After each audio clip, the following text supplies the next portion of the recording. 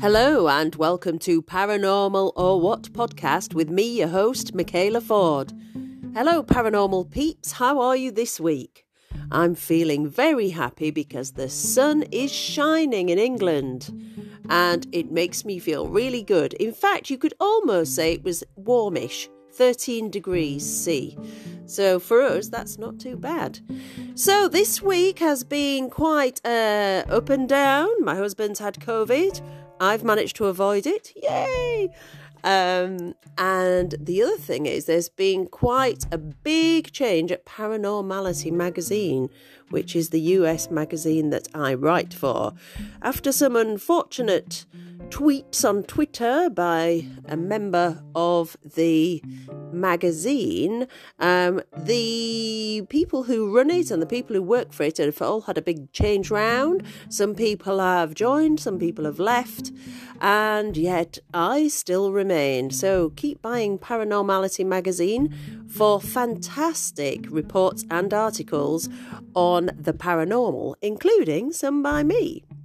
Last month's was an article about Dave Schrader from the Paranormal 60, and you will be very, very excited to hear that I can now finally release my interview with Dave. So that's what you're going to be listening to today, and we go really, really deep.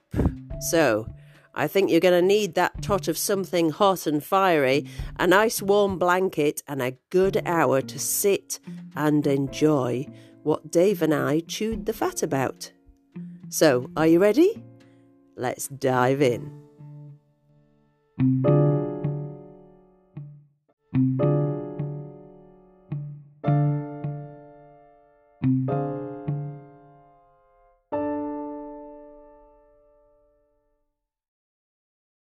Hello and welcome to Paranormal or What podcast. I'm your host, Michaela Ford.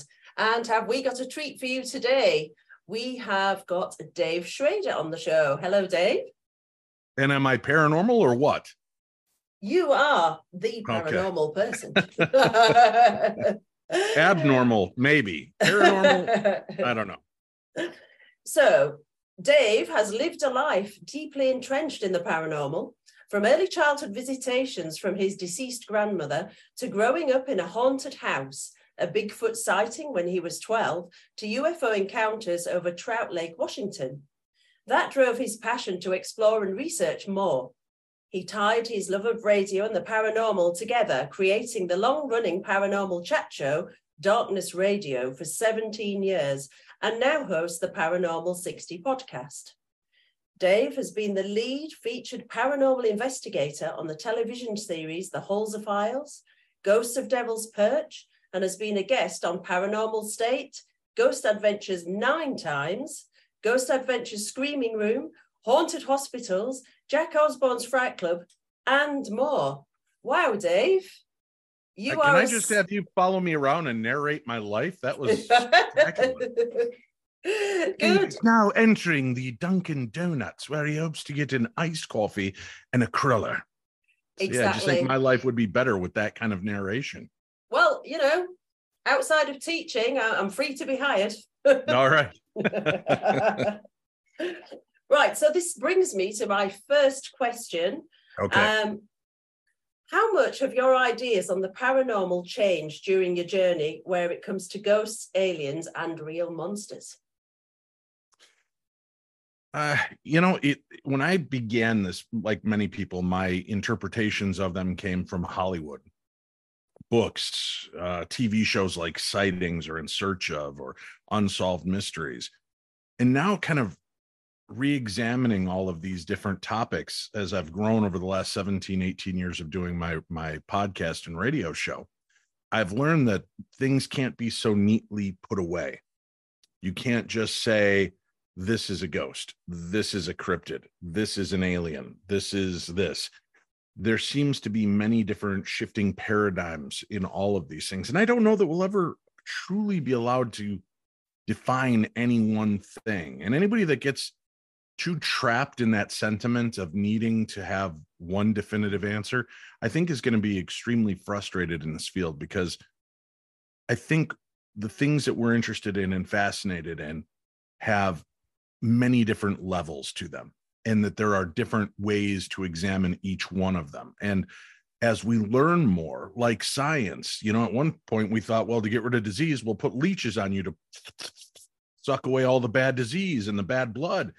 And although it was on the right path, and we only found out centuries later that that's a good plan for some things, we've learned that there are other ways to adjust and deal with the type of things that and phenomena that exist in the real world. So the paranormal has shifted quite a bit for me. I don't necessarily believe we're dealing always with just dead granny. She died, her soul is left, and now it's wandering about aimlessly. I think there are different elements of the soul and the type of hauntings we deal with. Yeah, I agree with you, actually.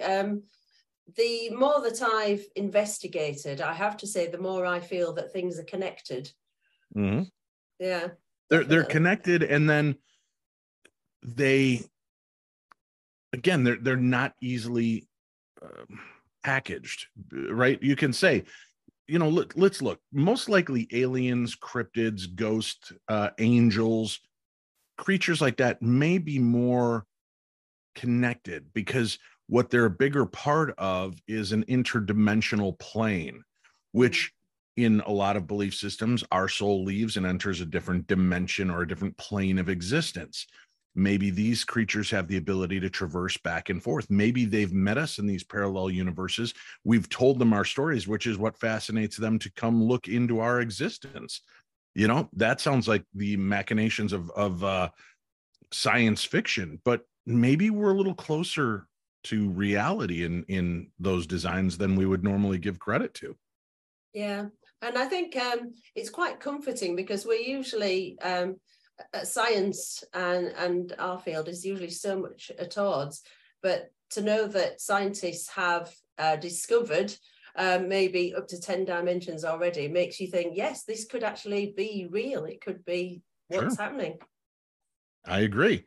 Look, there's magic all around us. If you're watching this video of you and I talk, 1 second you're there, the next part of your head vanishes. Are you interdimensionally shifting, or are you just in a bad green screen? Yeah. Right? Yeah. It's all up to one's perception of what's actually taking place. And it could be both things at once. We could coexist in multiple dimensions, which would explain why we sometimes have memories like deja vu, yes, or precognitive memories, because living in multispatial time and duality of kind of consciousness can't be defined by science of where it exists. So maybe it exists through all of it. It's like the Ethernet experience that goes through all of our dimensions, and different aspects of us can plug into it. Like in our home, we have one router, but many different things coming into that router. And that may kind of be the way our consciousness works, so that we're having these experiences simultaneously. So once in a while, we are going to randomly pick up on the memories from the other planes or the other parallel universes or worlds. I don't know. I just love I love having the ability to kind of examine those and not just feel like an idiot thinking that, because I don't think we're meant to know any one thing definitively when it comes to the miracles and magic around us. Yeah. I'm definitely with you there. I think probably linear time is only one tiny aspect of the whole package, and maybe it will slowly unfold in the future. And then we can sit on our clouds above and watch down as it all unfolds. That's right. I'm hoping that eventually I realize I'm aging backwards, and that this moment right now will be gone, and soon I'll have hair and a thin stomach and children that don't talk back to me again. That would be great. And maybe I will wear glasses. Phew. There you go. Okay. Next question. Why do you believe that most of the spirit and ghost sightings seem so centered around the 1800s and early 1900s? Because you don't often seem to get a ghost that pops in from the 1300s. Why do you think that is?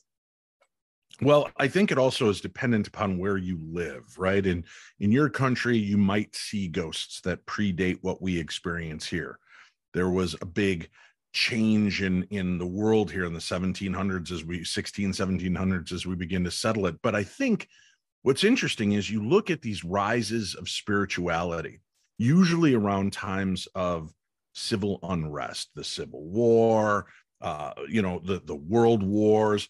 So you've got all of these different things that take place. And when there is this death that happens and people are cut off from their loved ones and friends and family, and they want to reach out. There was this glut of people going out to spiritualists, to mediums, to people that claim to have these abilities.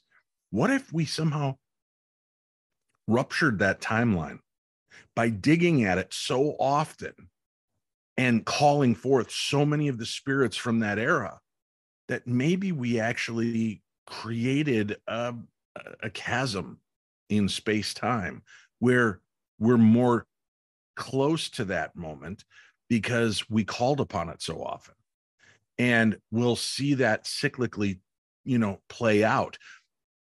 There are moments, I think, where we're going to see these fractions of time that we'll be able to witness what's going on. Perhaps they can witness us, because that time element is, we've talked about the thinning of the veil.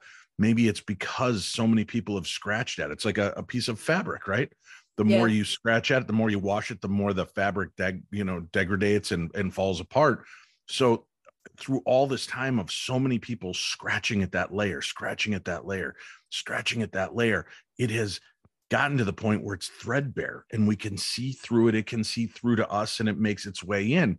We do have moments where we see contemporary ghosts, but those seem fewer and far between. Most of the time, it's the women in the white dresses, gray dresses, men in suits and top hats, or, just kind of these elements out of time. Yeah. And that could be it. It also could be much like the string theory concept that time is not linear. It's this big ball of wibbly wobbly, timey-wimey mess, like Doctor Who says, right? And maybe 1800 to 1925 happens to be laying over 2000 to 2050. And then eventually it'll undulate and change, and then we'll start to see the 50s or the 1300s. And that may be part of what occurs as we continue to experiment and look into this.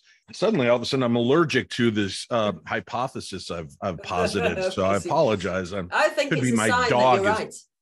Yeah, it could be. My dog is sitting here scratching himself, kicking hair up in the air, and that very well could be what's really disturbing the elements. I'm absolutely fascinated by what you said, because I hadn't thought of that at all. And now I'm going to have to go away after this and have a good think about it. So thank you for that, because I wondered whether it was something to do with whoever is in charge, if you believe that something is in charge, some higher power. I wondered whether they had kind of imposed time limits on how long you could be allowed to come back for after death. And then after that, you fade away and only residual hauntings remain. But I like your theory better, definitely. Well, and it could be that things shift and change constantly, right? And there are places where they've seen Roman gladiator spirits, and maybe Bigfoot is nothing more than a glimpse at Neanderthal man or some other missing link we're unfamiliar with. And that's why they can be there 1 second, gone the next. They're having that physical moment briefly in our realm, and then they vanish to us, but they're still there. And are we the ghost to them? Are they walking along and they see a car zip by and they're like, what the hell was that? And they have no concept to what's taking place. You look through history and time, and there's a lot of strange art, a lot of strange things that even the cave people left that show interesting things that make you question what was it that they were experiencing at that time. Yeah, definitely. And it can be a bit scary thinking about it. Is there anything that frightens you at this point on your journey with the paranormal? The one thing that frightens me is that, well, obviously, the ego aspect of it's all, I'm getting it all wrong. That's terrifying. You'd hate to think that that's the case. But the things that frighten me now are the fact that you know, what if I'm leaving something behind? What if I'm leaving someone behind? Or what if I'm calling them in only to kind of strand them because I don't know the proper protocol? I know to call and conjure to necromance them into our realm. And then once they get here, how do we properly send them back? And have we, as paranormal investigators, have we called forth spirits that may end up being trapped or lost and unable to find their way back? So that's more of what really scares me at this point in my career. Is I don't want to be doing more damage to the spiritual world than I am doing good, if that makes sense. Yeah, and I suppose if you think of it like that, it is a huge responsibility when you're out investigating, or even, inside houses investigating.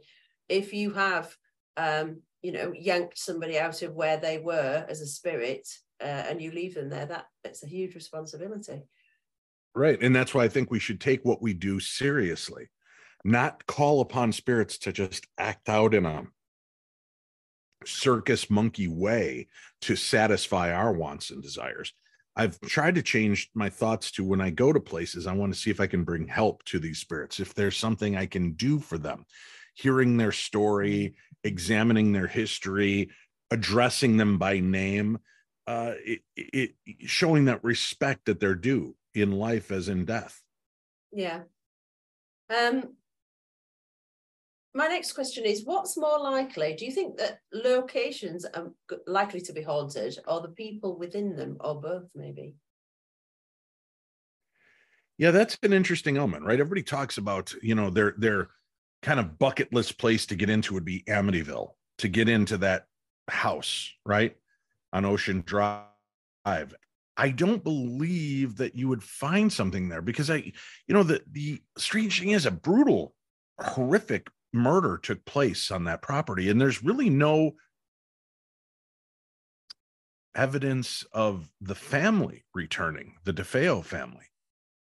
But you have George Lutz, who lived there, who is involved in transcendental meditation, calling things forward, experimenting with narcotics, putting him into multiple layers of altered states, from not just metaphysical, but physical, spiritual, calling upon things. And according to his stepson, Christopher, he only found out later that the beings that George was calling upon were not beings of peace and love and change, but they were more the spirits of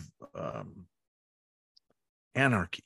I don't want to say evil spirits or dark spirits, but they definitely were not positive in nature.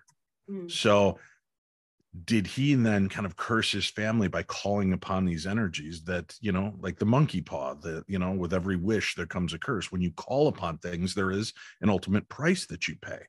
And did the Lutz family pay that price, dealing with what we perceive to be spirits and evil beings, when really what they were ancient elementals or jinn or whatever George was messing with? And there are many people that knew George and claimed that he was doing these things. So people have gone and said, oh, see, it was all flim flam and it never happened because there was no complaints in the house afterwards. But yet there was an issue when they moved to California.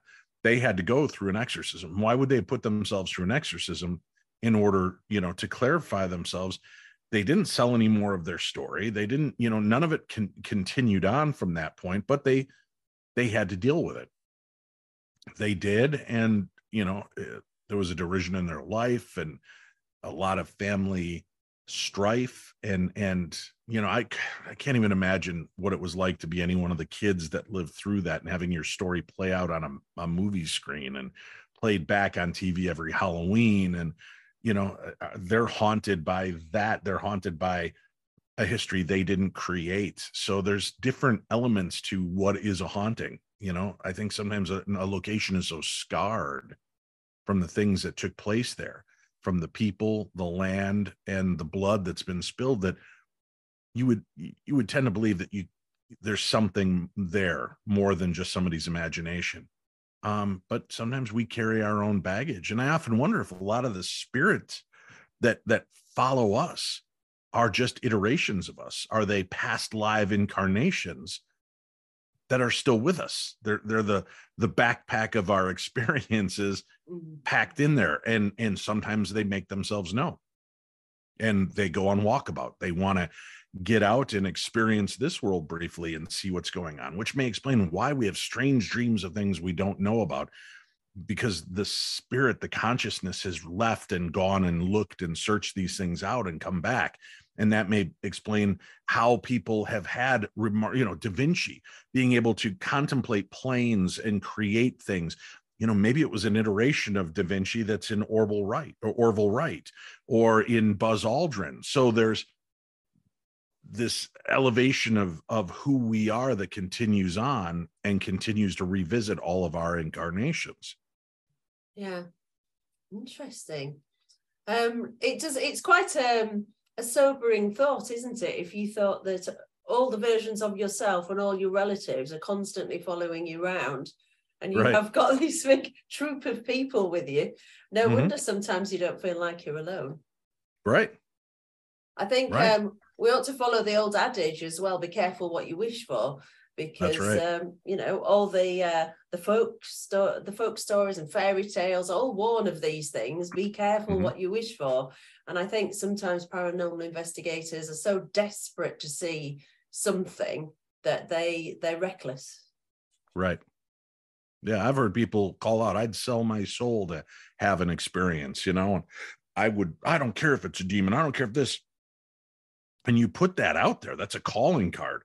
And just for the universe to know, that was not me calling it upon me. I was simply reciting what I've heard other people say. But you put yourself out there. Words have power, right? Intention, manifestation has power. And if you're putting that out there, sometimes you're going to get a spiritual ass kicking, because that's kind of what you're asking for. Yeah. So to sort of continue the idea of people or locations or objects being haunted, what thoughts do you have on haunted artifacts, such as dolls, possessed dolls? What do you think about those sorts of things? Like, there's a very famous person who has a haunted museum with apparently the souls of people trapped within these artifacts. What do you make of all that? Is it truly haunted, or is it something that just meant something to someone? We hear about jewelry really holding it. Well, it makes sense. If jewelry is something that's important to us, our wedding rings, our bracelets, our necklaces, things that are given to us out of love in times of distress. We create a necklace to remember our mother who's passed away. We create this, we create that. And we bond ourselves to these pieces. They become a part of who we are. So is there an essence to that? Is there a collection point of a piece of us, all of this? Not necessarily a consciousness, but like a file of facts that's left behind that could be tapped into. I would hate to think that, you bought my old riding lawnmower and all of a sudden weird stuff starts happening in your house, and it's attached. It turns out I'm haunting my old lawnmower. How depressing would that be? That, like, in the afterlife, I'm like, man, if I could just get on that Toro one more time, right? It's so ridiculous, but there's an element of it. To my father, I could see that. My dad is Zen when he mows his lawn. Perfect lines. It's geometric patterns. He's very into it, and it means something. So I could see there being an essence of him, but not him as a fully formed being, but that piece that he leaves behind of himself. Dolls, the concept that things can possess an item. Again, if I had the choice as a free-flowing spirit to say I could wander the world, or I can put myself in this mason jar, it seems ridiculous to me. But maybe what happened is an element of that child remains with that doll because of what that doll represented to them at the time. Maybe sometimes it's more negative because that child clutched that doll close to them as their parents fought in the other room, and the screaming and the yelling, or the child kind of embedded itself into that doll to get away from other horrific things that happen to children. And that's what's left. That little broken, fractured piece of the soul is still what's there. And that's why it's so negative. And you think, well, but that was owned by a little girl. Why would it be evil? Why is there something dark around it? Again, because we don't know the backstory of the person that owned it. Did they imbue it with evil to protect themselves? Did they call forth a demon and bind it to this item? I don't know that we have that kind of power. But what I do believe is that we influence the things around us. Have you ever just had a really crappy day and everything you touch just falls apart? I'm getting crappy connection on my internet. My phone's not working. I keep trying to send text and it keeps auto-correcting the words that don't even make sense. And I often wonder if that chaotic, that energy, that's the poltergeist energy. That's that, anarchy energy that exists. And it unleashes in times of high stress, and we do impact and affect the things around us. So can an item be haunted, possessed? I don't know. I would find it would be stupid of a demon to bind itself to a Raggedy Ann doll. Yeah. Because to what end? If it can't get up and walk around, maybe a G.I. Joe, at least it's got bendy parts, but Raggedy Ann, right? Annabelle, she's just a big floppy rag doll. Yeah. And I know that sounds like I'm making light of it, but I'm not saying that the Warrens were wrong, or that the family that turned over the doll to the Warrens were wrong. Maybe there was something attached to it, but what did that thing really mean? You want to call it a demon because there's something scary, but what did that child see? What did that child experience that they embolden upon that item? And I know that sounds dark to say something like that, but sometimes that's how people deal with it. And you wonder, you hear later, oh my God, Dave lived through what? He had to do what? They did what to him? And how is he so even keel and kind of normal now? Well, maybe that's because I put so much into something that is poisoned, but I'm not. Does that make sense? Yeah. Yeah. And the psychometry element of something. Look we existed for centuries, millennia without one of these, without a cell phone. Now we can't imagine having it away from us for more than a few minutes at a time, right? How many of these suckers, thankfully, most of them are getting destroyed, crushed down, and put into, new equipment or turned into kids' playgrounds. Does that mean they're going to be haunted playgrounds in the future because we're so frustrated with our phones and we've imbued them with that? But we become dependent on things, and they become part of who we are, how we identify ourselves. And if something means something more to you than others, I could pick up this phone that belongs to you and I can go, I'm getting like a really cold sensation. Like I'm in Minnesota, oh my God. Yeah. That guy that owns it lived in Minnesota. It was freezing there all the time. Right. And you're picking up those elements of who that person is, but not the person themselves, more like the trace elements, the what's left behind, the shadows or echoes of what we are or were in the physical plane. Well, I hope you're right, Dave, because the thought of a haunted mobile phone really scares me. Oh, they haunt us already. Although, let me throw this at you. Here's something interesting. When you've had dreams, have you dreamt about being in a car? Yes. Have you worn shoes in your dreams? Oh, I don't know. Right? Well, most people have, or your outfits, or you recognize friends, you dream about school. This is such an important thing to us in our lives, but not many people dream and have cell phones. Isn't that a weird element? Oh, I never maybe thought I'm of wrong. that. Think about it. Think about all the dreams you've had.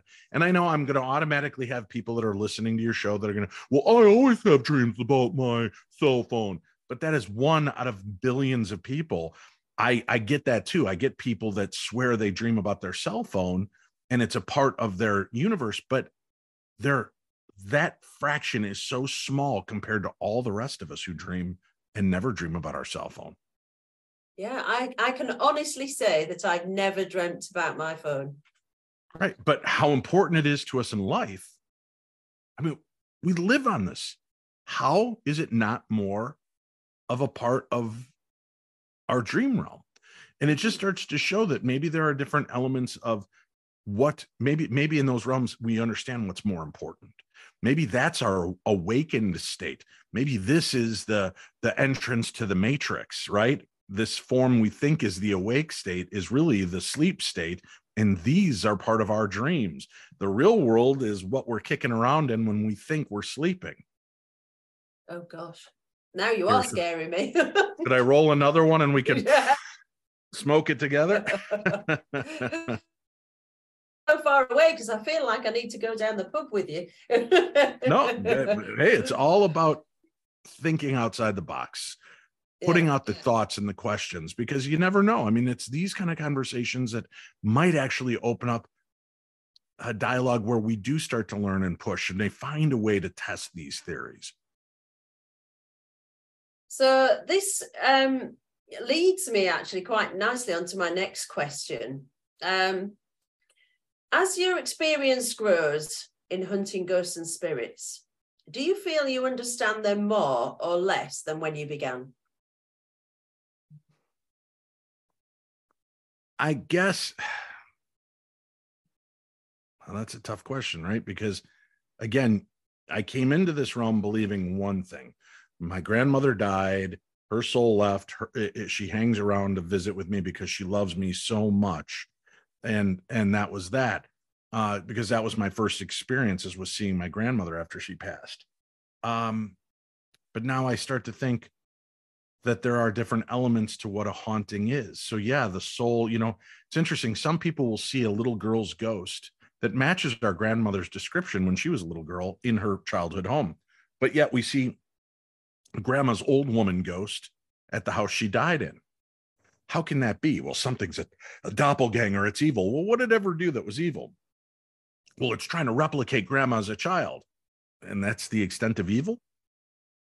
So, I think it's, again, if you walk in a place of fear and believe everything's against you in a conspiracy, I think that's just the world you'll find. But I think if we look further into, okay, those are elements, maybe that house, and we talked to grandma loved living in Marinette, Wisconsin. My grandmother loved it. My grandfather loved it. And I could see them leaving a big part of that element of who they were behind, or visiting that era again as a ghost. Why not go back and visit your childhood home and maybe appear as you did when you lived there, right? Because it's tied to that. Maybe like a fingerprint lock. When you enter that area, the house recognizes you for the child you were, and that's what appears in that house. And I know that sounds really trippy because you're saying this house remembers me. I think inanimate objects have a level of consciousness, and science is saying that too. Google it. You'll see that science is starting to believe that inanimate objects may have an awareness or a consciousness. And that's pretty compelling. That's an interesting facet to exploring and understanding the bigger concept of everything. And if you were happy there and that house was filled with giggles and laughs and love and cuddles and squeezes, why wouldn't that make the house thrive as well? I think about it, I'm in a stressful place in my life, right? I'm mid 50s. I'm bald, I'm overweight, I've got smart ass teenagers, I've got this, things go wrong in my house. I'm shaking my fist at it. And then I think about how much more starts to go wrong. Maybe I just need to just be thankful. Hey, thank you, house. Thank you for giving me support over my head and keeping the rain off. And it sounds, again, stupid, but there are people that talk to their water, that talk to their drink and their food, and they inject it with positivity so that what they're ingesting is something that's positive. And again, for as insane as that sounds, science has done tests with water where people will talk positively to ice and then talk negatively to ice. And the negative is filled with fractures and cracks and feathering. And the positivity ones are clear. That's not Dave Schrader making that up. That's science examining how things work. the energy we put into things, it comes back to us. So if you put positive energy into what you're about to eat and drink, maybe that will fill that with the energy that you need truly to, be a nutrient. Monks would say that they eat the sunshine. They would take their spoon and imaginary eat the sunshine to bring the warmth and the glow, and they would live to be 90, 100 years old. Maybe there's an element to that that makes sense. Maybe it's in what we put into a thing is what we take back out of it. Yeah, I do agree with that completely. And it makes me think back to when I was a teenager, riddled with anxiety, as many teenagers are. With all sorts, I had all sorts of sort of weird OCD things that I used to do. And one of them was that I used to secretly say thank you to inanimate objects. I did it all the time. Like if I traveled on a bus, I would say thank you to the seat when I got up. If I bumped into a door, I'd say sorry to it. Right. And my friend just thought I was absolutely mad. And I think I did as well. But when you start thinking like that, you think, well, maybe I was just putting out these, it was a way of controlling my environment and a way of expressing myself. And maybe it isn't so crazy after all. Have you ever heard of it's a program called as in it's a book, it's a CD, it's a DVD, it's a movie, it's everything. It's called The Secret. Sure. Right. Yeah, and I love The Secret. I've actually, though, what I studied and what I've learned is The Secret is one part of the lock. Yes, definitely. Right. And what people don't realize is visualizing a good parking spot is a good, fun little trick to play. I've done that. And then you get there and boom, there's the parking space. But do you know what seems to work even better is not visualizing a parking space. What I visualize is a parking space close as I'm getting out of my car and walking into the mall, so that I take it there and beyond, seeing the fruits of the labor, seeing the benefits of the thing that I've created. When we were talking years ago about manifestation and intention, instead of just saying there's wildfires in California, let's focus on rain. And we did that. And it would rain, deluge, rain, but that caused mudslides, which caused mountains to collapse, houses to fall into the ocean. All right, let's send the manifestation this way. And again, for some of your listeners, they're going to be like, wow, this woo is way too out there. But I challenge you as a human being to try this for the next 45 days. When you think of something, think not of what you want, but what you will be once you've gotten it, right? The old fake it till you make it. Imagine there's fires raging all around. Don't just imagine the rain. Imagine the rain coming in and putting out the fires and stopping. And then the growth coming up, the new growth and new life and new energy that's being put back into that area. See the outcome that you want, not just, I want it to rain, because that's only one element of the secret. Want, wishing, whatever you want to call it, manifesting, to have a fully rounded relationship with your future and with what you truly seek. You have to see what you want clearly. You have to see getting there clearly, and you have to see what it looks like once you're there clearly. The more clearly, I think that's when you see people that are much more successful. They're driven because they see what the world would be like if they fix this problem, right? And they fix it. It changes the world, and they're billionaires because they saw further beyond just the problem and the immediate fix, without realizing that the immediate fix could be as devastating, if not more, than what the original problem was.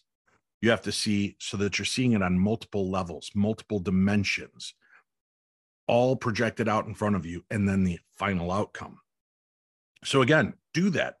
Practice that. See what you want. I look at my life, and I was a kid. I wanted to be in radio. I saw myself at the microphone. I saw myself with people listening all around the world. I saw these things. It took me 40 years, 38 years to get there, but I got there. Life aligned itself. Things found itself in the right time. And you know what? It may not come when you want it, but it may come when you're ready for it. And I was ready for it at the age of 38. And I got this radio show, and I look and I thought, well, I'm getting the chance to do something I love. What should I talk about? How about the paranormal? All these TV shows are popping up, and there's really no radio show that's filling that niche market. There was a few: Ghostly Talk, Jim Harold's Paranormal Podcast, Night Watch, but that was about it. So when Darkness Radio came in, we were one of the first 4 or 5 out there doing it. And then it started to build from there. Now there's hundreds of thousands, if not a million, paranormal podcasts out there, right? But it was something that I married the two things I loved, my radio and my fascination with the paranormal. And it blew up into a position that put me on TV, put me in front of millions of people around the world on my podcast and on TV and with my book, and has allowed me to do the things I want. But not just because I wanted to write a book, not just because I wanted to be on radio. I saw what it looked like on the other side of that want. And that's why I believe I get 90% of the things I want in life. And then you got to look back at the 10% I didn't. And I think, yeah, but I didn't get this. And then you realize, well, I didn't get that. However, that car, they ended up pulling off the marketplace because it was exploding a lot. Right. So maybe it's a good thing I didn't get that car. So there are different elements that we don't always see the bigger picture. So the secret, I think, is a very powerful thing, but you have to know how to use it to your benefit, not just want, but see it all the way through. I'll have a think about that, because you're not picturing far enough down the line at the moment. Right. Right. I just hope I live long enough to be able to fulfill my dreams. Nope. See, there you go. There is no hope. There is just do, right? Very Yoda-like of me, I know, but I hope no, just do it. Right. You can do it, right? You don't need me to believe in you, and you don't need all of your followers to believe in you. You just need to believe in you. And that's when you will get to where you need to go. It may be a bumpy ride, but you'll get there. I have no doubt. Why? Because I am a barely out of high school guy who barely managed a year and a half of college, but managed to maintain a lifestyle where I could pay for things and take care of I have 11 kids. Oh my goodness. So 11 kids between my wife and I, and, ex-wives, and I'm taking care of them too. But I'm jesting, but the fact is that there's a lot to it all. And you have to be in that wherewithal. Listen, I'm in a dark place in life right now too. It's crappy weather out. It's gray, it's snowy, it's crappy. I'm questioning life's choices, things I've done, but sometimes I have to just remember that I've been here before. I've been in these dark places before, and it'll pass. I will find the light again. There will be something bigger, better. I just have to be ready for it. If I'm walking with my head hung, I'm going to miss that golden ring as it passes over my head. So my option is one of two things: focus down and hating my life, or continue to look up and look for that light, look for that brass ring, so that when it comes, I'm ready for it. Right. I'm going to take your advice. Thank you. Do it. Yeah. You deserve a good life. Everybody out there listening deserves a good life. And the problem is what we sell ourselves in a bill of goods. Many people out there have sold themselves on the fact that their life sucks and everything that they get sucks and breaks and is shit, and it's never going to be any better. That's exactly what you're going to bring into your world. Yeah. Oh, that's a bunch of hooey. That's a bunch of mumbo jumbo. Really? Because a lot of people are succeeding in spite of it.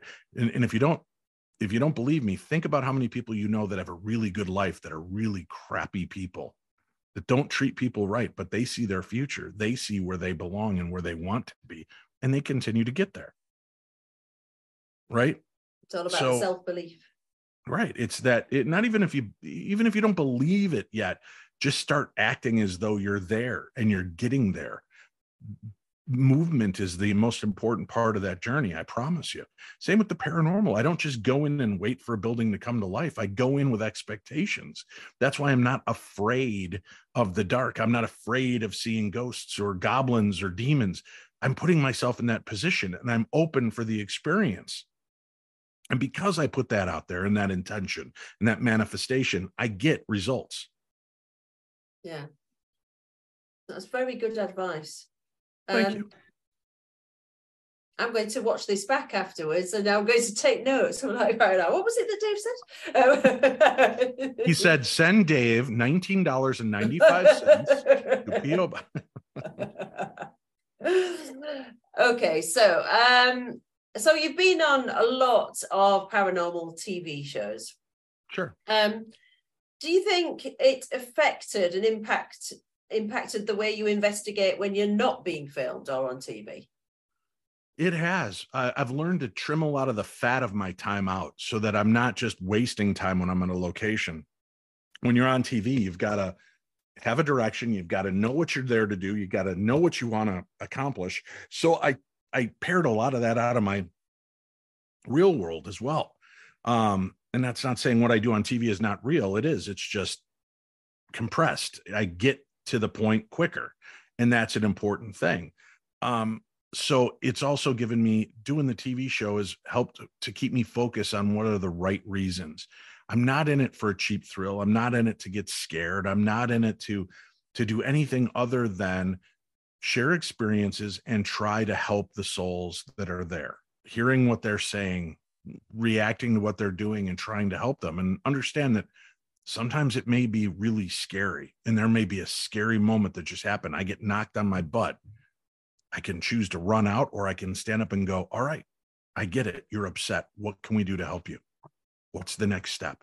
You got my attention. I'm not walking away from you. I'm not leaving you like a petulant child who thinks if I just keep pushing, you're going to leave. Well, wait a minute. You're not leaving, and you care enough to listen. And sometimes that's what it takes. And then we get a name, and that story then opens up, and we understand who it is we're dealing with, why they would be there. And then we make the promise to them. Our commitment to them is, I'm going to tell your story, and I'm going to make sure that people remember you for who you are, not for the story that has been told about you in the past. And sometimes that's all it takes to settle a spirit down. Yeah, I'm going to come back to that idea because a bit later I want to ask you about Devil's Perch. Sure.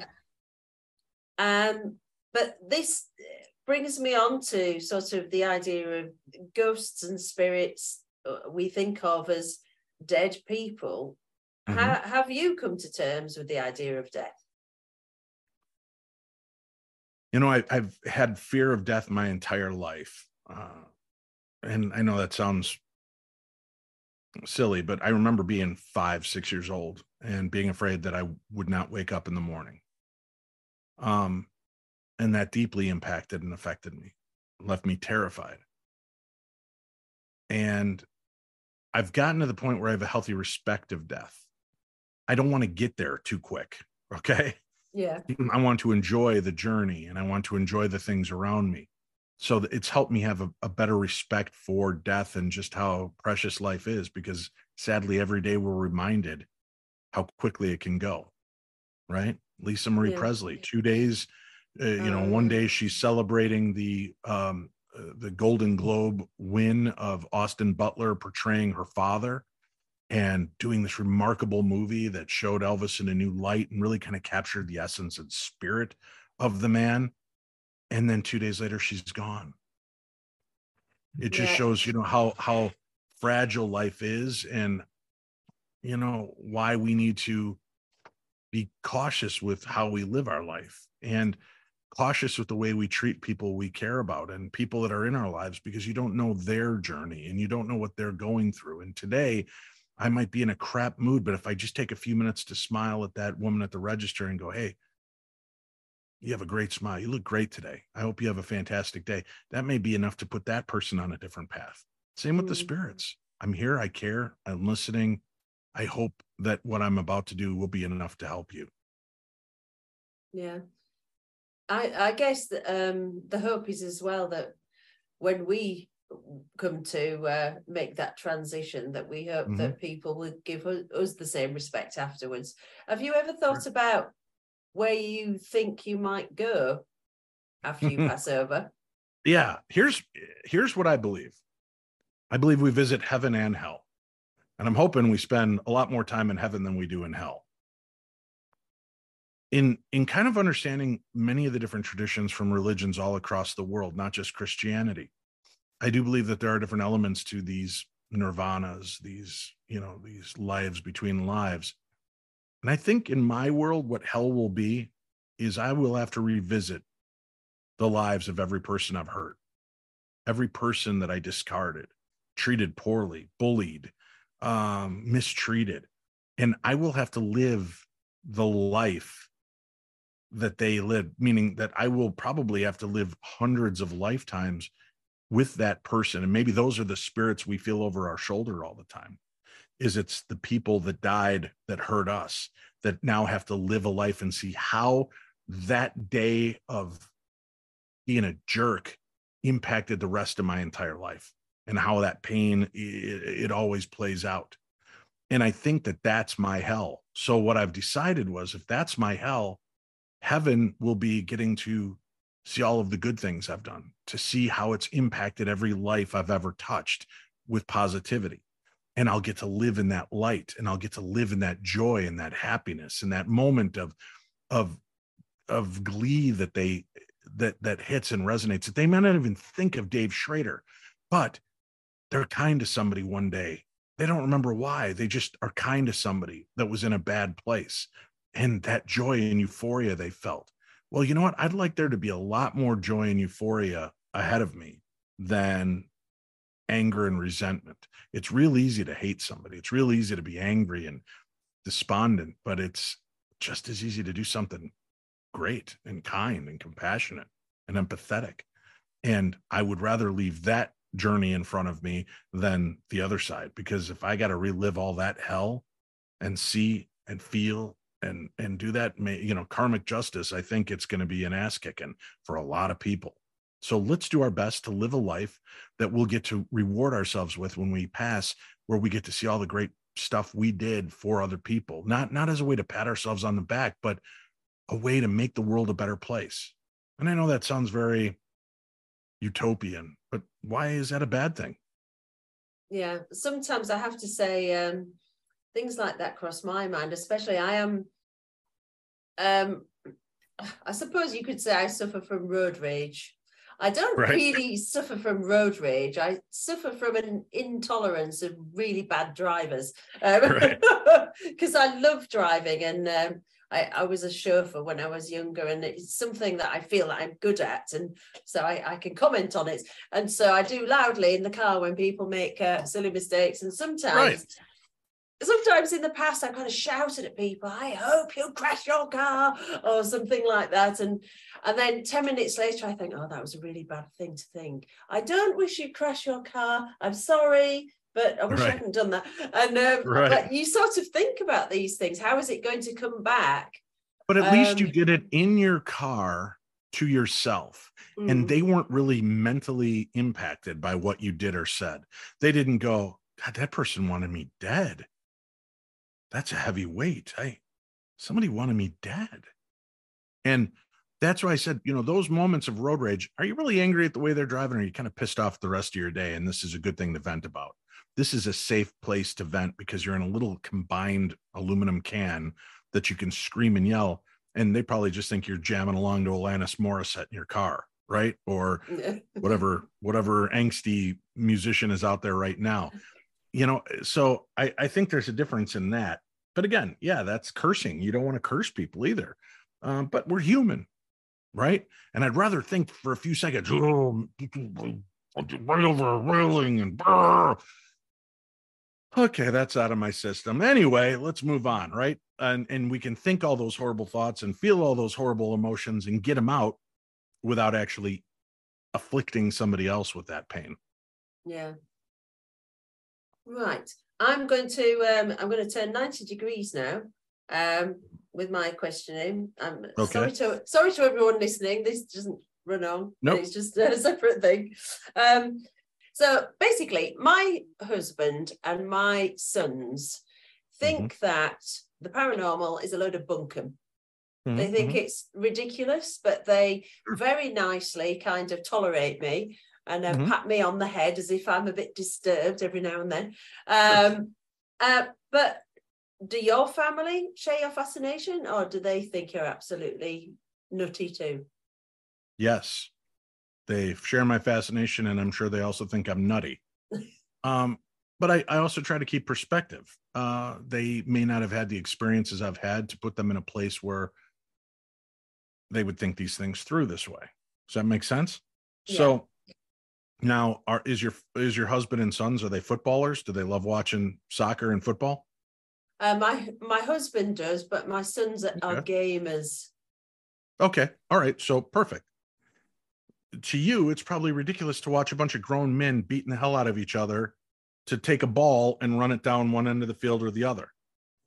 What a waste of a day. You spent 3 hours watching a match that, one person scored, and you've lost 3 hours of your life. How stupid is that? And you just sat in your room 4 feet away from each other. You didn't talk to one another. You didn't play. You talk to strangers and give more of yourself to them than anybody else. That sounds insane to you and I, right?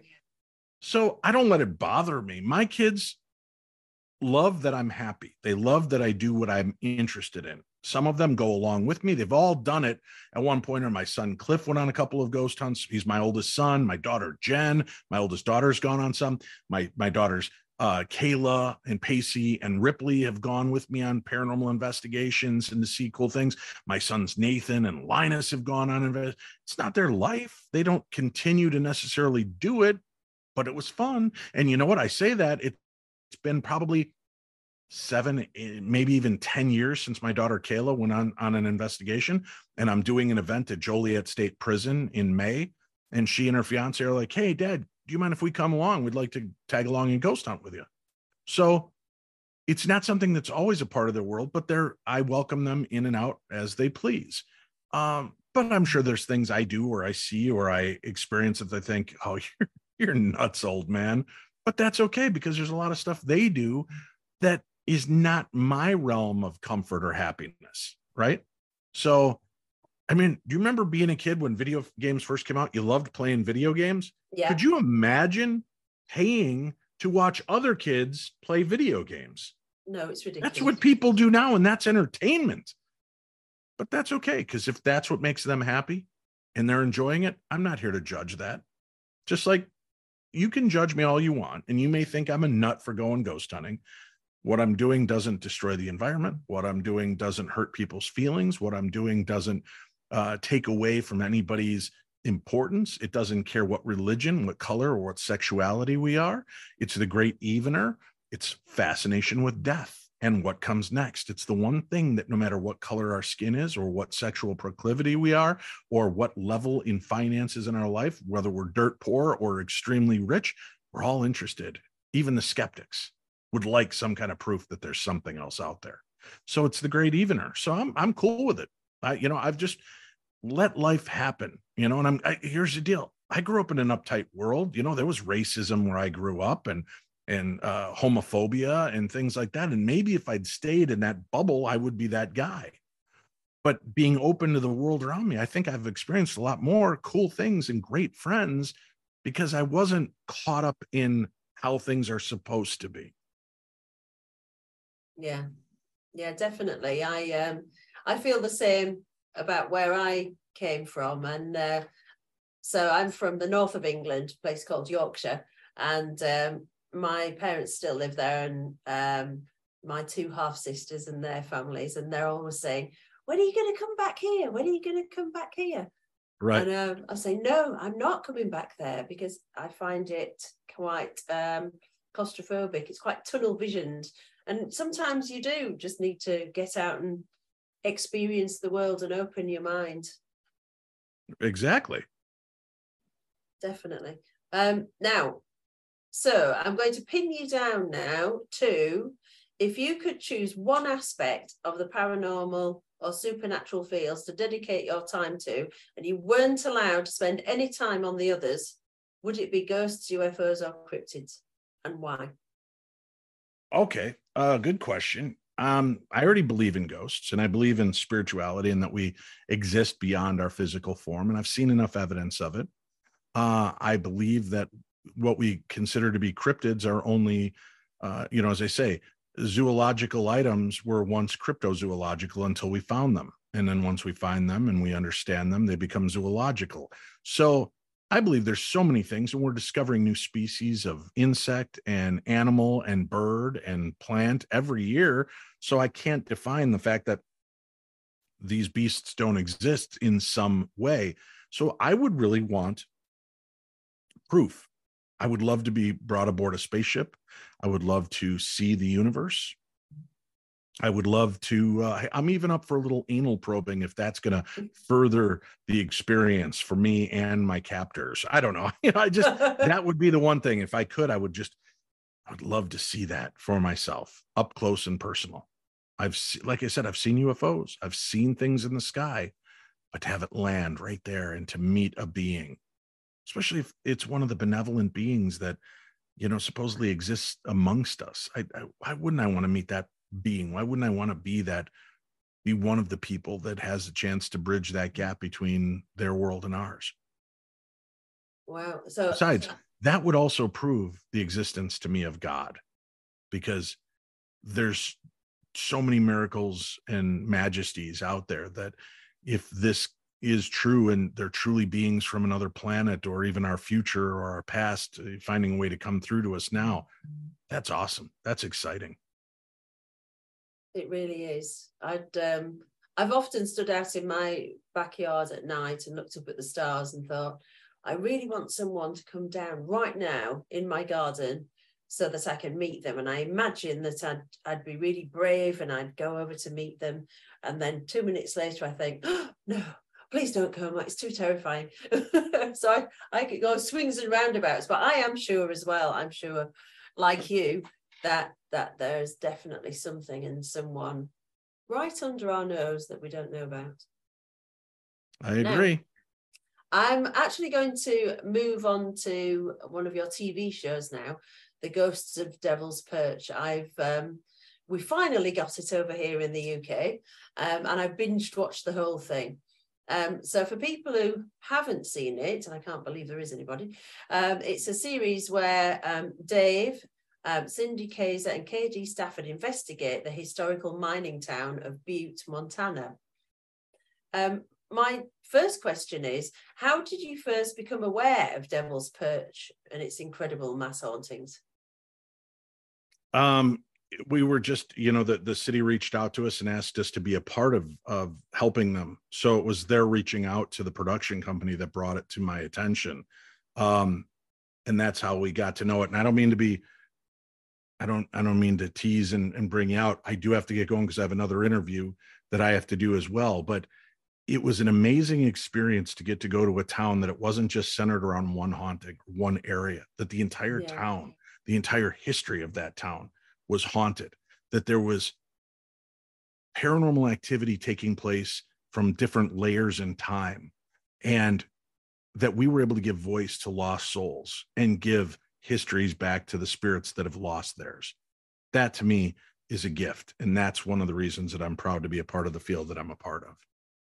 Yeah, it was. So can we expect to see another series? Do we know yet? I hope. I would guess if we go back into filming, it'll probably start in 2024. There's been a lot of change here in the United States at the Discovery Network because of their purchase of HBO and Warner Brothers, and they're trying to kind of allocate through all the products and projects that they have. So I've been told that, if things pop, we'll probably hear something early 2024. Okay, so my final question is, what can we hope to see from Dave Schrader in the near future? Is there anything you can tell us about? I'm traveling the world. I'm getting a chance to see and meet amazing people. I will be in the UK in September at the Festival of the Unexplained. You can look up festivaloftheunexplained.com. I will be there for a 3 or 4 day paranormal conference. I'm also doing a tour that I'll be there with a bunch of our listeners from the Paranormal 60 podcast, where we will be there traveling, seeing England, seeing haunted history, and getting a chance to go out there and explore this ourselves. So that's exciting to me. I'm super jacked and pumped about doing this and can't wait to get back out there. So if your followers and listeners want to check darknessevents.com, that's the best way to keep in touch with me and find out where I'm going to be. And I'm going to be all over the world this year. We'll be in Egypt in February. I'll be in England in September. I'll be in Germany and Prague in July. And if your people are out there and about and want to meet, maybe we'll find ways to connect, or they can join me on these trips and get to see hauntings and histories in real life with me. That's fantastic. Well, I am aware that you've got to get off, Dave, so I'll say thank you so much. Thank you for being on the podcast. And my pleasure. You never know. You may see in the crowd one day when you come over to England, little me going, "Oh, Dave, it's me." So do it. Festival of the Unexplained. Make it happen. I will. Thank you ever so much, Dave. Cheers. Take care. Bye.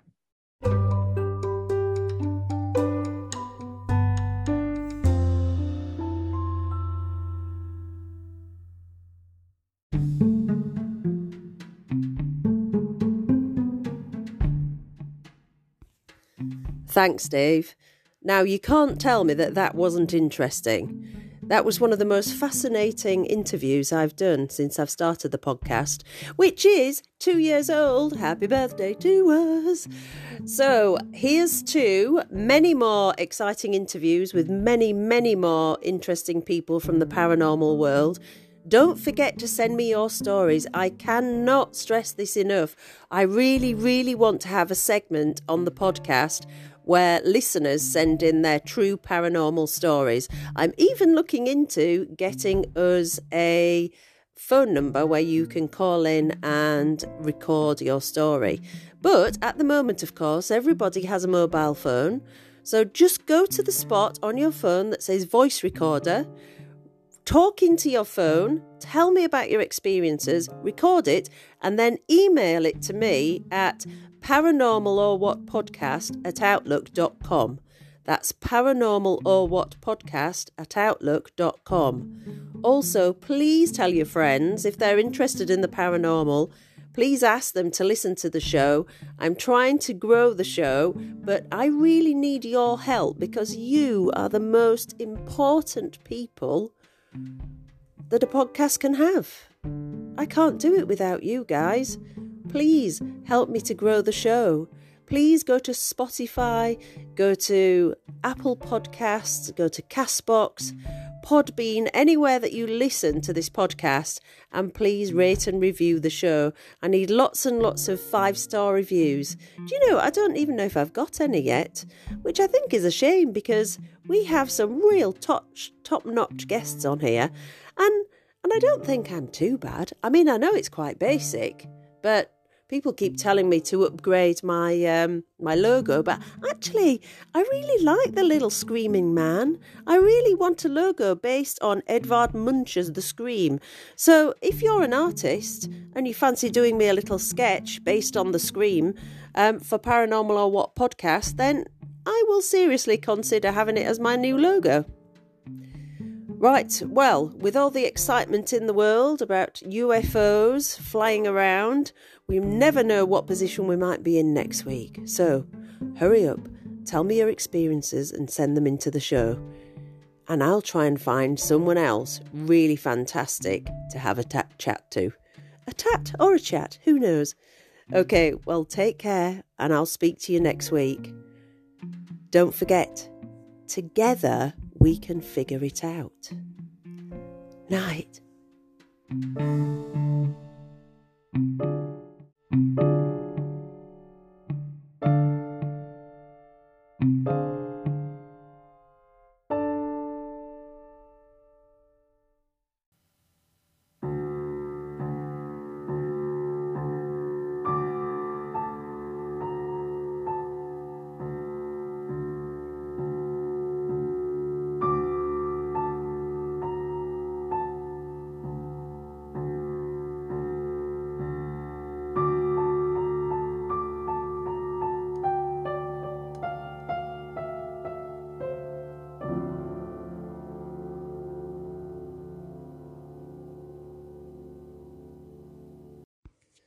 Hi everyone.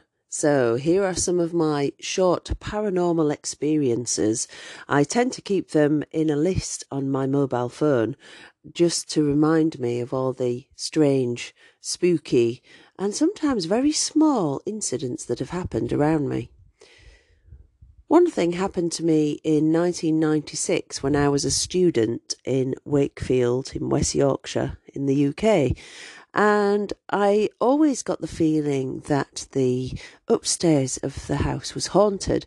It was quite an unusual house because it was a private rental for students, and it was 2 sets of semi-detached houses, which meant that they'd been knocked together to make one big house, but then the owner had re-separated them but reconfigured how it worked. So even though it was originally a 2-bedroomed house, he'd made it into a 1-bedroomed house. He'd kept one of the bedrooms on his side of the house, and then there was just 1 bedroom upstairs, which was mine, and the bathroom. And my friend was using the living room downstairs as her bedroom. So it was a good way of maximising the potential of earning from students, I suppose. Anyway, the man who owned the house had previously had his very elderly mother living there, and she had died. We don't know if she died in the house, but I always felt a presence upstairs, and especially in the bathroom. You always felt like someone was watching you for some reason. Anyway, this one particular day, I was getting ready to go out, and I had a nail varnish on my bedside table, and it suddenly started vibrating and shaking really rapidly. And rather than being afraid, I was really, really curious, and I just sat down next to it. I must have watched it for a full 5 minutes, thinking surely it's going to stop at some point. It can't just keep on shaking from side to side and vibrating really fast. And why isn't anything else in the room vibrating? But it didn't. And then in the end, I just gently put my finger on the top of it and it stopped vibrating. Very strange. Have you ever had anything like that happen to you? Let me know if you have.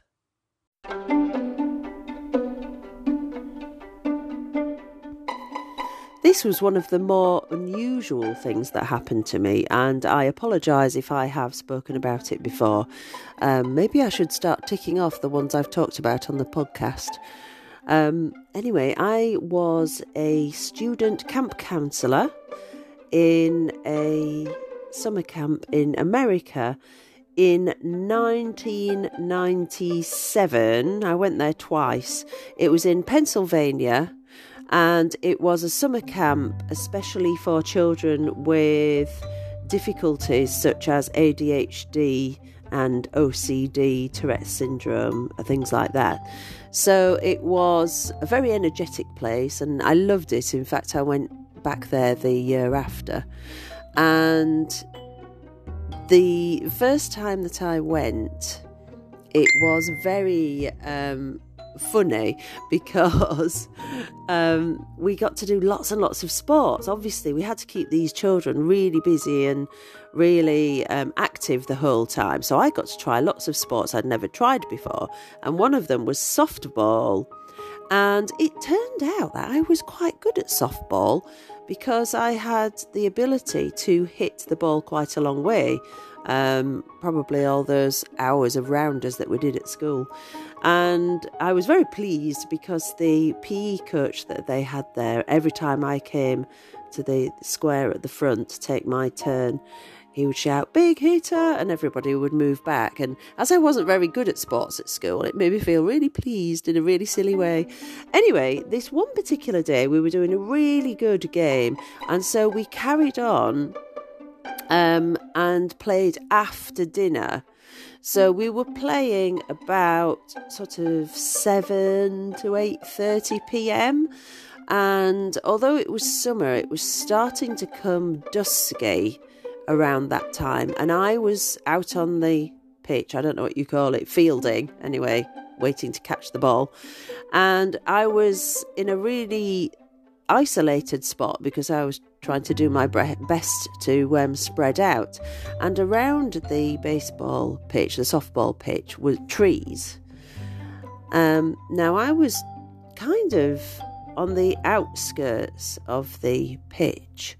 And as I stood there, I always find dusk a very strange time. I don't know about you, because it plays tricks on your eyes all the time. But this was no trick of my eyes. I can absolutely guarantee you that. I was stood there when a miniature cloud flew past me very slowly. And it was the most bizarre thing, because the cloud was below my head height. I'm 5'6", so it was about 5 feet off the ground. It was about 4 feet in front of me, and it was very contained, quite a dense cloud of mist, white mist, and it just made its way very slowly and very purposefully across the pitch, right in front of me, and then off to the side. And I stood watching it, and it felt like it somehow was animated. I don't know how to describe it, but almost like it could be someone's spirit. And there was a big part of me that really wanted to reach out and put my hand in it to see whether it went away or whether it felt cold, but there was something holding me back. And it was just this fear that something bad would happen if I put my hand in it, almost like I was sticking my hand into someone's soul. So it really freaked me out. All I did was just stand there and watch it, and it gently moseyed off into the distance until I couldn't see it anymore. It was so weird.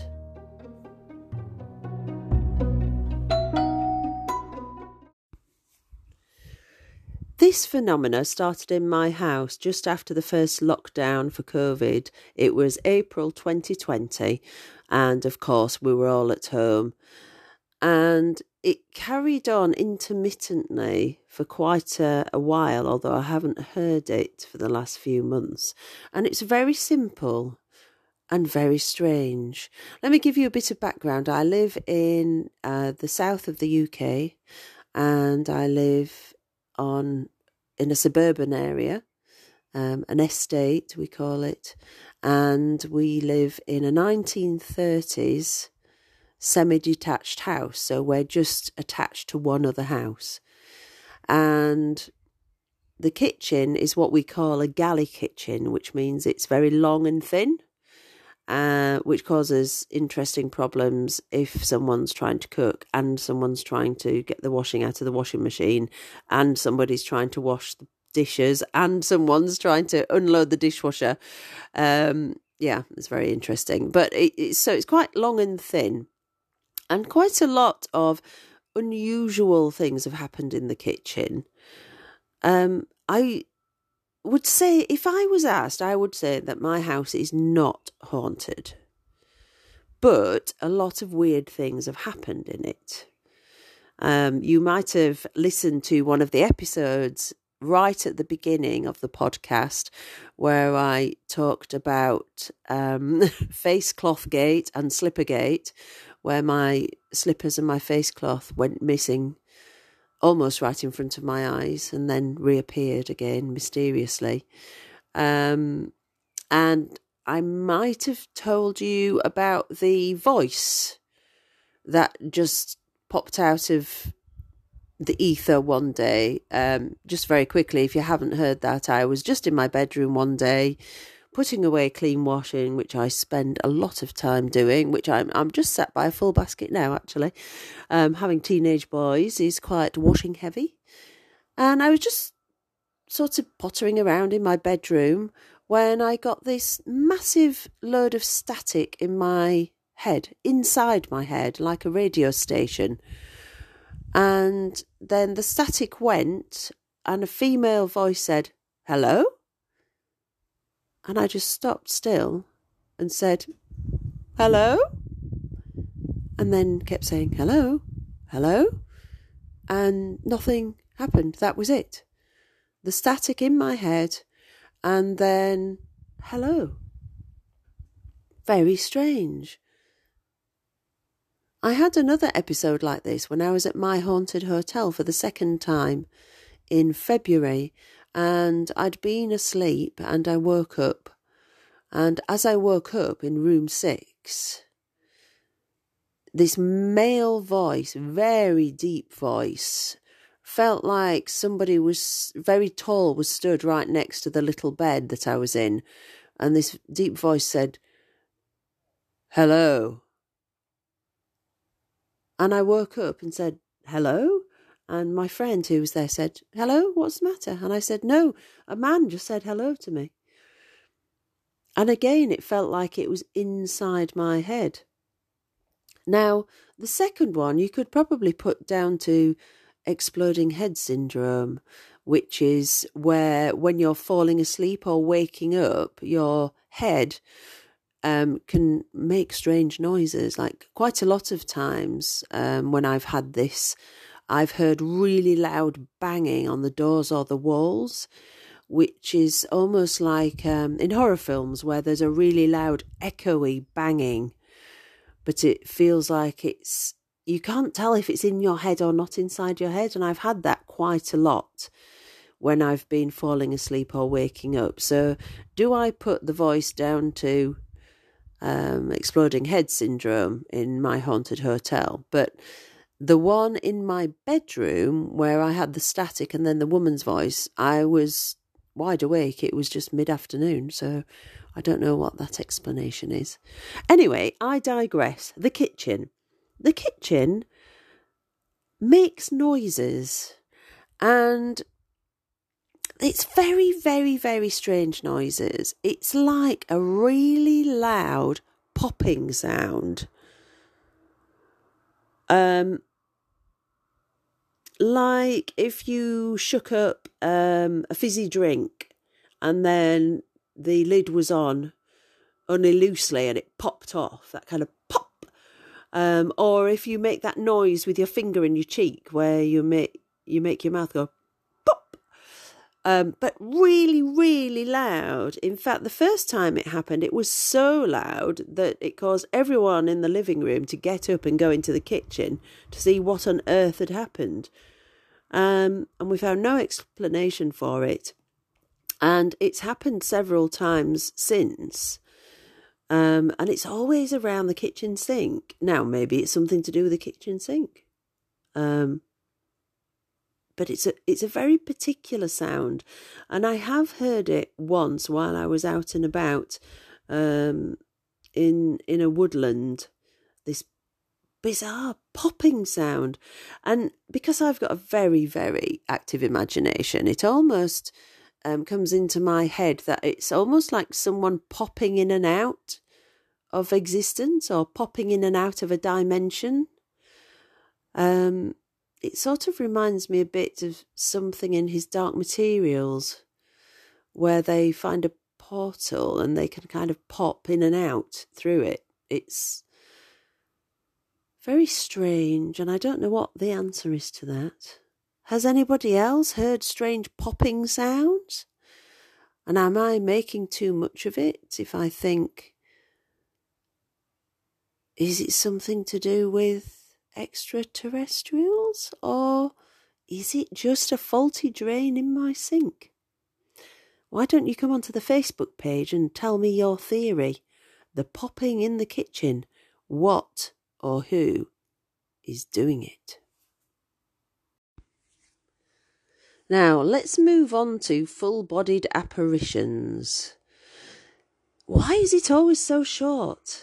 I know some people have really juicy, long experiences of seeing full-bodied apparitions, but mine are so short that sometimes you question yourself as to whether you actually saw it at all.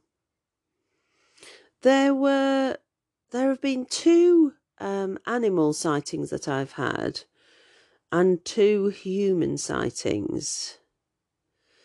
So let's see what you think. I might have told you about the dogs before, but I shall briefly go over my stories again. So the first one was in the year 2000. I was working as an actor in Germany, and I was on a tour. We were in East Germany, and I believe we were in Leipzig, staying in a bed and breakfast place, as the actors do on the tour. They drive from place to place, do their show, and then stay in a bed and breakfast before moving on the next day. Anyway, we had a rare weekend off, where we didn't have to travel very far. So we got the fabulous train into Leipzig, and we had a brilliant evening. We went to these kind of studenty type pubs.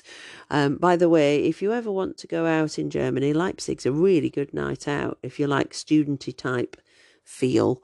It was really chilled out and really nice. So then we'd had, quite a bit to drink, but we weren't quite ready to go home. And we heard of this pub, which was in the countryside. And we decided to go to it because it was open. Apparently, it was open all night. So we got a taxi there and we went to the pub. But actually, once we got there, we had one drink and then realised we were really tired. We'd had enough. And this was about 3:00 in the morning. And unfortunately, we couldn't get a taxi.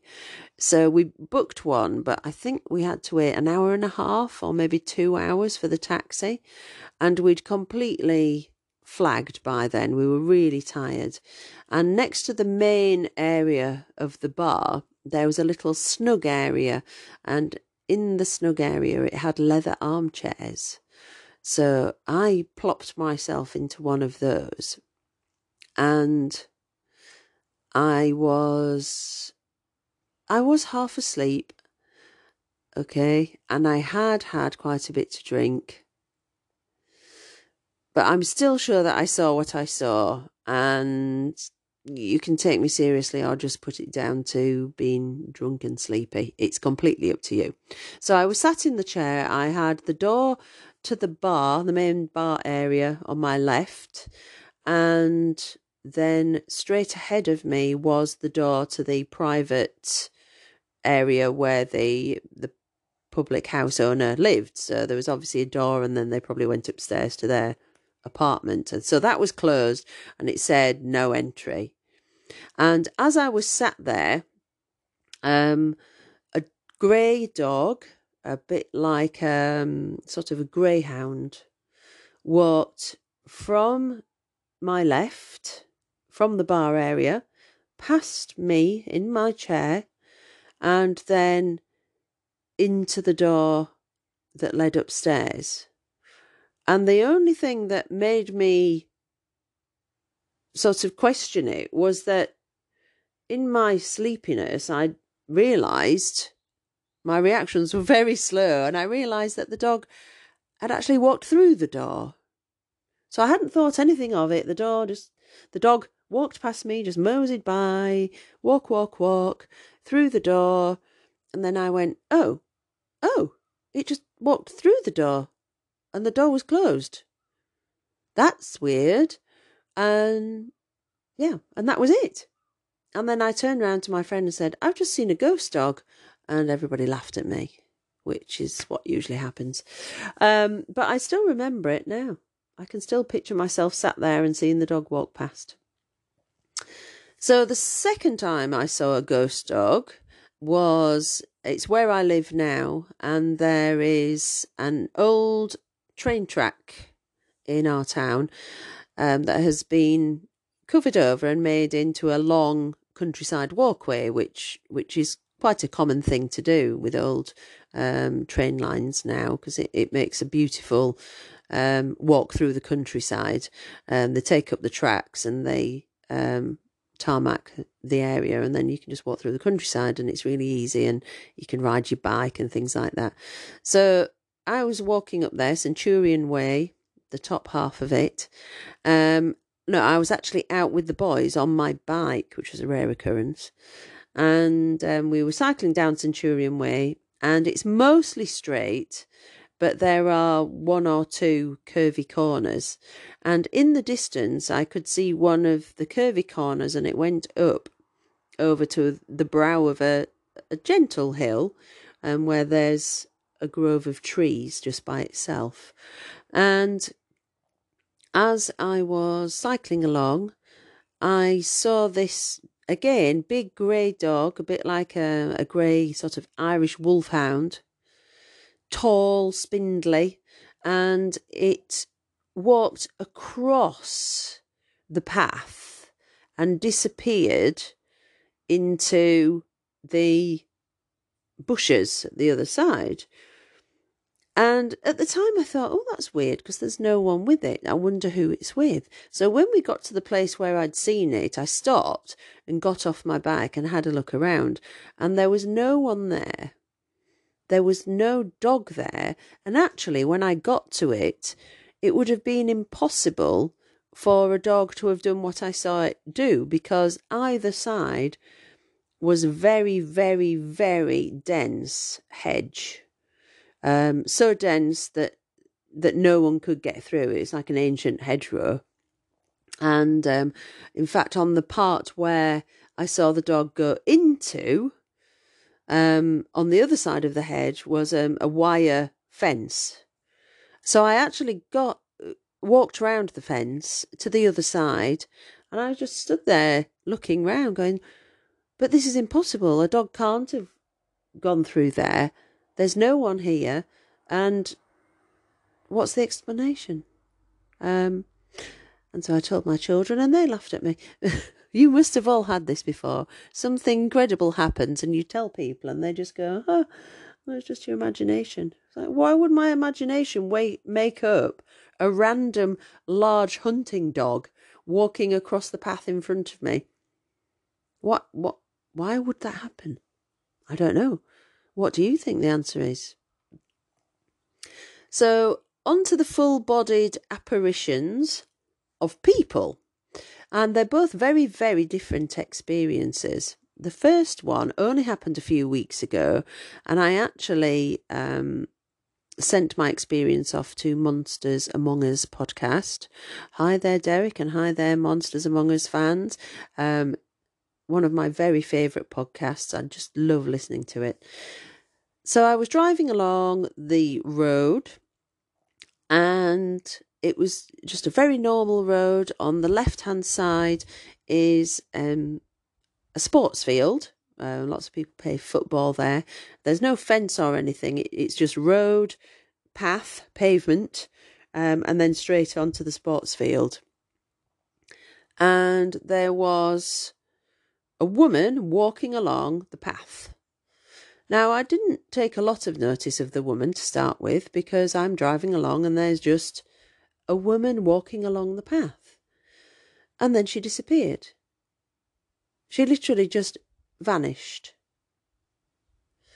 So I looked in my rearview mirror thinking, well, it's obviously that I've gone past her. Although my brain was telling me that something weird was going on. And there was literally no one on that pavement.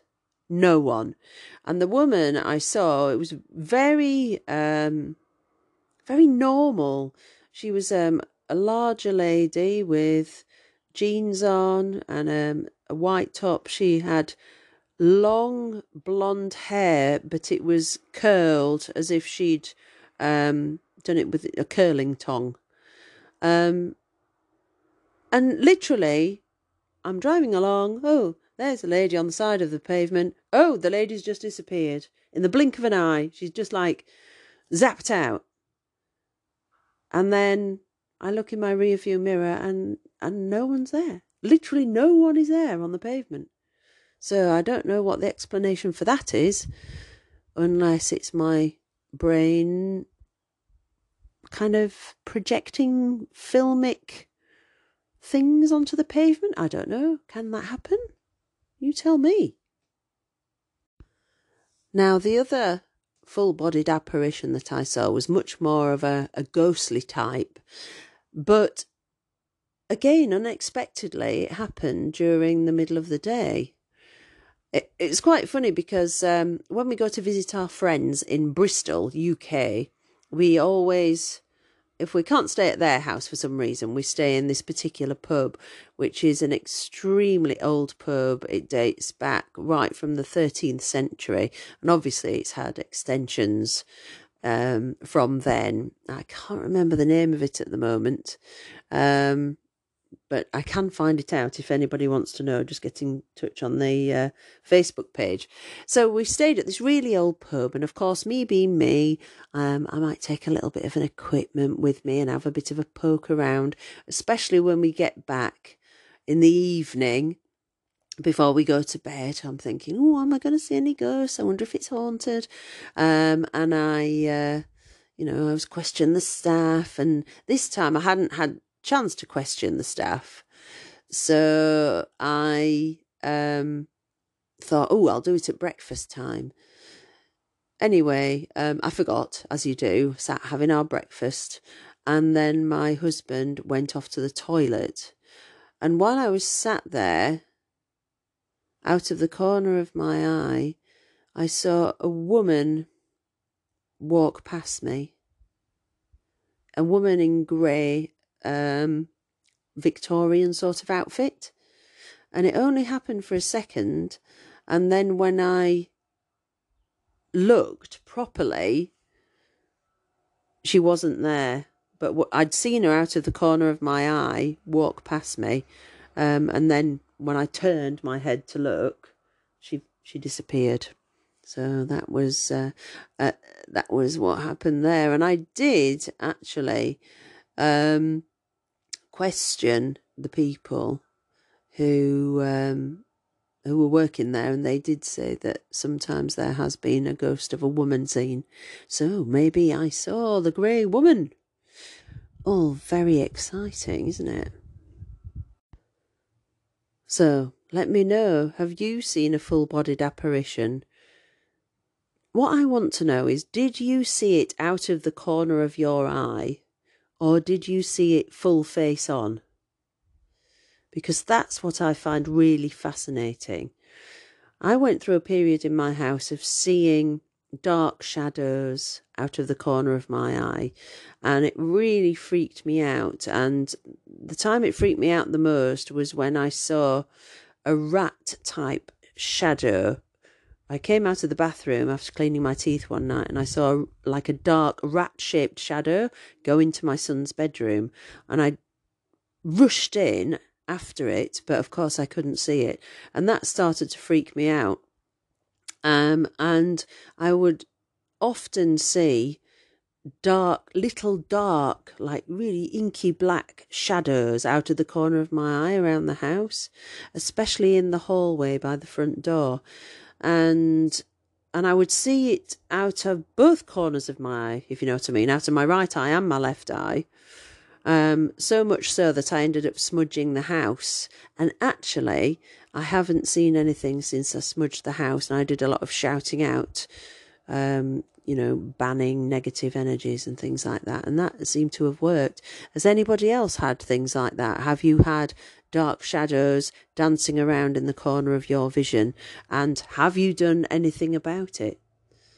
Don't forget to send your experiences in to me at paranormalorwhatpodcast@outlook.com, or do a voice memo on your phone and send it to me at that address, paranormalorwhatpodcast@outlook.com, or go to Anchor on Spotify, and you can upload your voice memos directly to the Anchor website.